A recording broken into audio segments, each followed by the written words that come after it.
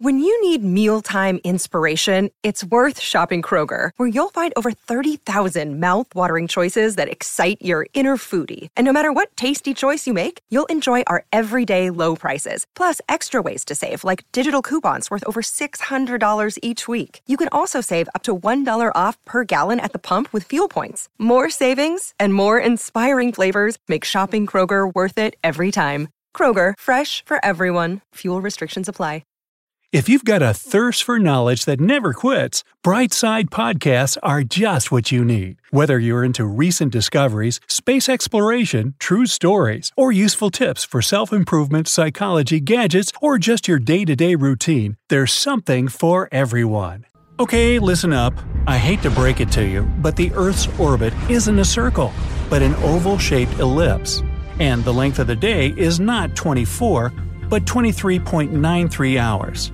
Precise enough for you? We humans take these facts for granted. But what if, one day, we had to move the entire planet to a completely new orbit and change the existing order? Before we figure out if there's any way to push our planet out of its orbit, let's find out why we might need to do so. Here, I don't want to sugarcoat it. Our doomsday is approaching. Even if the planet doesn't get overheated due to global warming, the sun will finish it off. You see, the sun, which is literally the sponsor of life on Earth, is also our planet's biggest enemy in a way. The star is getting hotter and hotter as the centuries pass, and one day, about 5 billion years from now, the sun will inevitably turn into a swollen red giant. Its bloated outer shell, consisting of gas, will keep swelling up until it reaches its maximum size and brightness. And then, about 2 billion years later, the sun will swallow the Earth. Okay, so it's not happening tomorrow. But people won't be around to see it. Long before that, in about 1 billion years, the sun will have already grown more than 11% brighter. It'll make the average temperature on Earth rise to at least 120 degrees Fahrenheit. You might think that such an increase won't be critical, like, come on, people are tougher than that. No more snow and puffer coats, we'll deal with it. But the situation would be much worse. Even this increase in temperature will lead to the world oceans getting dramatically warmer. The water will start to evaporate like it does when you leave a pot of water in the sun. Animals and plants will have to adapt to the hothouse that used to be our friendly and green planet. Unfortunately, with time, the sun will only grow hotter, and soon, only random single-celled organisms will roam the surface of the planet. But not for long. Once all the water turns into vapor, the ultraviolet light coming from the sun will break the water molecules, and the hydrogen, which is a crucial building material for all kinds of living cells, will slowly but surely leak into space. What I mean is that if our descendants want to stay alive, they'll have to migrate to another planet or maybe even galaxy. But can you imagine what effort it would cost them to relocate the population of the whole planet? Keep in mind that in 100 years, the Earth's population will have already reached at least 11 billion people. So, let's see. First, people of the future would have to build millions of space shuttles and make billions of shuttle launches. And it'd still take thousands of years to deliver all the Earth's inhabitants to their new home. Also, it would take unimaginable amounts of fuel, even if people flew no further than to another planet in the solar system. And then, how about all the settling down problems? Imagine having to change the new planet so it can satisfy human needs. All this hassle with water, oxygen, and food. Oy! That's why another option will likely come into play. People will have to change the orbit of the planet before the disaster strikes to avoid the tragic outcome. Theoretically, moving the Earth to a new orbit is possible, but people must be very careful while doing it. If something goes wrong and the planet loses its orbit completely, it's likely to go astray and crash into the sun. That's why new orbit calculations have to be super precise. An orbit too close to our star and we'll get burned. A bit too far and we'll be frozen. Scientists have even calculated that to keep leading a comfortable life, or at least survive, people would have to change the orbit of the planet so that it's 9.5% further from the sun than it is now. In other words, Earth should be traveling at 102 million miles away from our star, instead of the current 93 million miles.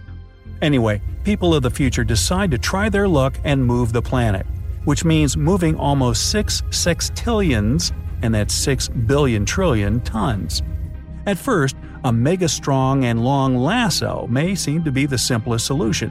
Our descendants think that maybe they'll be able to lay their hands on some stray asteroid, and it'll pull Earth into a different orbit. Another day is here, and you're ready for it. What to wear? Check. Breakfast, lunch, and dinner? Check. Planning for what's next and how to save for it? That's where Bank of America can help. For your financial to-dos, Bank of America has experts ready to help get you closer to your goals. Get started at one of our local financial centers or 24/7 in our mobile banking app. Find a location near you at bankofamerica.com/talktous. What would you like the power to do? Mobile banking requires downloading the app and is only available for select devices. Message and data rates may apply. Bank of America N.A., member FDIC. But they come across several serious problems. For one thing, where can you find a material strong enough to carry the weight of the whole planet? Besides, how can you be sure that this asteroid will take you exactly where you need to get? And, as you remember, we need to move the planet not to just any, but to a very particular orbit. And finally, such a sudden pull might cause chaos on the planet after its outer layer moves and sets off a series of devastating tsunamis and earthquakes. That's why, after considering the potentially catastrophic consequences of this method, our descendants would decide to look for an alternative.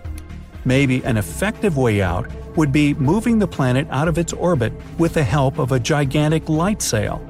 Light is supposed to be reflected from the sun toward our planet and get caught by a solar sail placed somewhere on Earth. But once people calculate all the details, they'll find out that the reflective disk of the light sail would have to be more than 19 times bigger than the diameter of the planet.